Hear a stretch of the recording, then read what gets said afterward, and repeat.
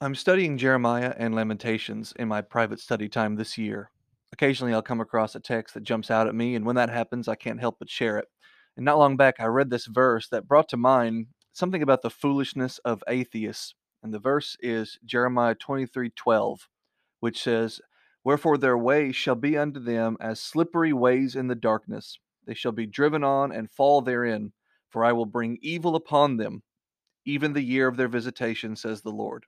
And the context of the verse concerns God's people being led away from the sure footing of the Lord's path onto the slippery slopes of wicked ways. The people will stumble and fall because they're led astray by false teachers. In other words, they're sheep who aren't without a shepherd, they just have bad shepherds who lead them headfirst into ruin.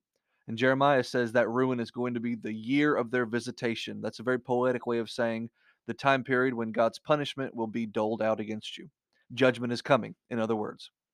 Notice how Jeremiah blends together two very different ways of looking at the coming calamity against Judah. On the one hand, it's a pit that sinful people will foolishly stumble into after failing to heed the warnings of God.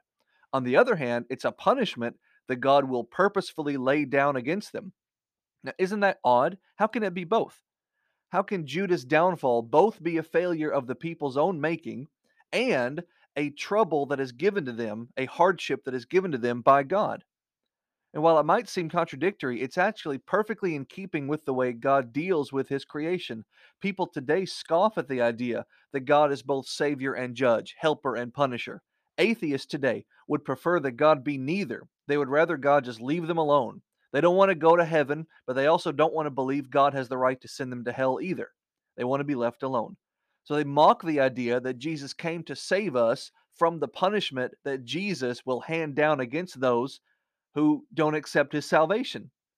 So to them, Jesus should just mind his own business. Just save the people who want it, but also don't condemn the people who don't want anything to do with him. But it doesn't work that way. The reason Jeremiah says that Judah's downfall is both God's punishment and their failure is because Judah had a covenant with God. And even if they didn't, Judah was still made by God. There is no leave me alone option here. We're not alone. God made us, God put us here. And if you don't like that fact, too bad. It doesn't change the reality. There is no convenient third option. There are only two choices: serve God or be punished for not serving God. In that sense, Jeremiah's words make perfect sense. The people chose not to serve God. Yes, they were misled, they were deceived, but it doesn't matter. They still had free will. They chose not to serve God.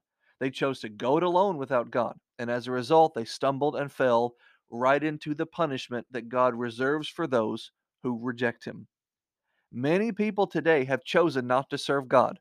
They have chosen to go it alone without God, and as a result, they will be punished for their disobedience when the hardships of the sinful world overtake them. Now, none of that has anything to do with the fact that God also undeservedly reaches his hand down into that ditch and pulls us up if we want. This is just about the atheist saying, "No, I want to be left alone."